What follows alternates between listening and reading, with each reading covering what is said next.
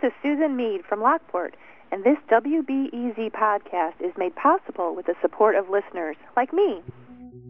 What is going to be? When? Where do I? Why is it called? How many? How many people? I was wondering. When are we going to get our... What is the... What? You're listening to the Curious City podcast from WBEZ Chicago. You ask the questions, we answer them together.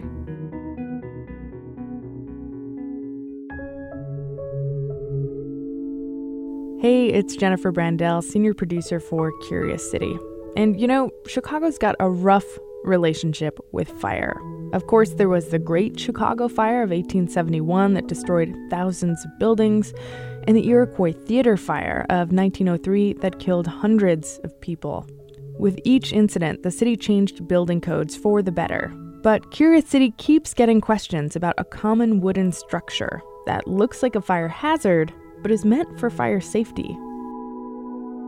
We got one version of this question in from U of C student Lee Kuhn, who was raised in Manhattan.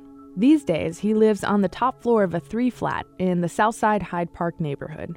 And something about these ubiquitous 2- and 3-flat buildings all over Chicago struck him as funny. It was the wooden back porch. And it seems at first glance kind of illogical, like if this is a fire escape, it's made out of wood, what's going on here?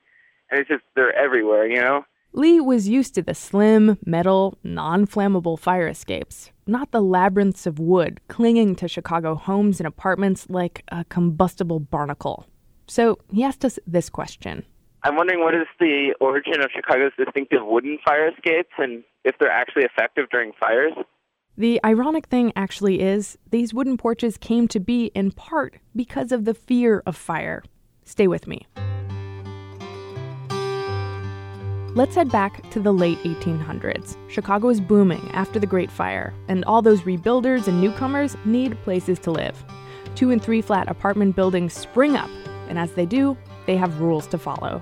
We've got some old code books that are on file in our library. In fact, the oldest one that we've got I'm holding right now, and it's from 1906. This is Bob Falstrom, manager of regulatory review for the city of Chicago, a.k.a. Mr. Building Codes.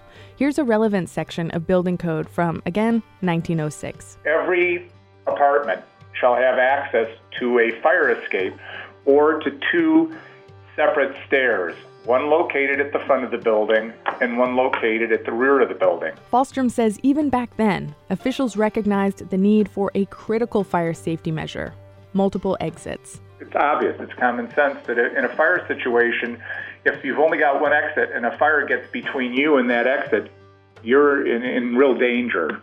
And so back porches existed in part to make 2- and 3-flats safer. The building might go up in flames, but at least the people can escape.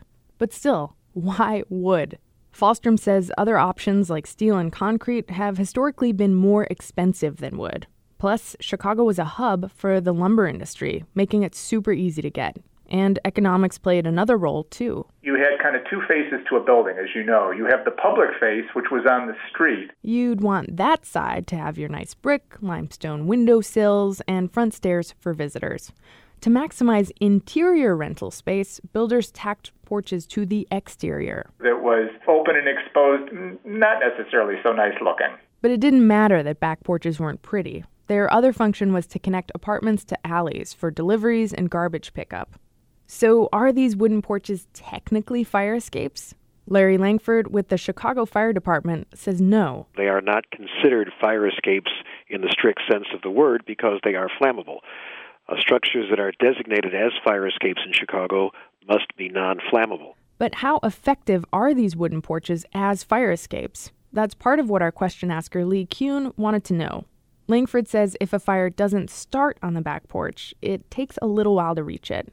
And he says Chicago's fire department usually arrives in time for a rescue. We have a typical response time of the fire department of about 3 minutes and 40 seconds, 3:45, something like that. Translation? Chicago's back porches are typically good enough to serve as emergency exits. But let's not forget, they are made of wood. And as Larry Langford knows, that has consequences. Porch fires occur in just about every area of the city. But how do they catch fire? You can imagine the ways. People smoke on porches, and smoldering cigarettes ignite garbage or couches or whatnot. People barbecue on porches, and they're not careful with coals or propane.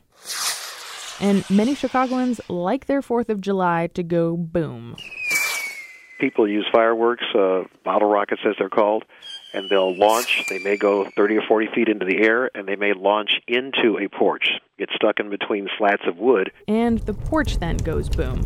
Larry Langford would like to remind you that all fireworks are illegal, even sparklers. He says the fire department gets a few emergency calls a week for porch fires in the summertime. In the wintertime, we get some, but not as many. But the ones that we get in the wintertime generally tend to be more malicious in nature. Yes, for the back porch is a popular ignition point for arsonists. The heavy treated wood used on porches can act like logs on a bonfire. They resist fire, but once they start, they make a lot of smoke and a lot of flame. But the bottom line is, if a back porch catches fire, people can generally get out of the front exit or a window, sometimes with the help of a fireman's ladder.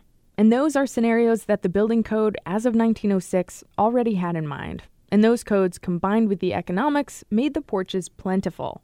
Plentiful enough that Chicagoans now think of them as space to store stuff, socialize, or even party, and cause new safety problems. Remember that in 2003, a porch collapsed in Chicago's Lincoln Park neighborhood and killed 13 people. That prompted the city to overhaul building codes yet again.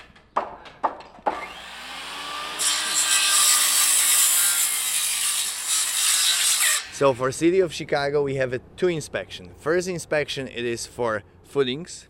So Inspector Adam Lesniakowski has been building porches in Chicago for 4 seasons with his company, the aptly named Porch Builders.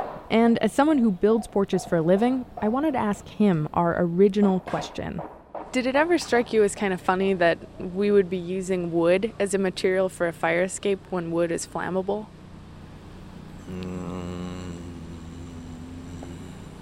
Yeah, that makes sense question, but our house is built by the wood mostly. And you cooking in the kitchen,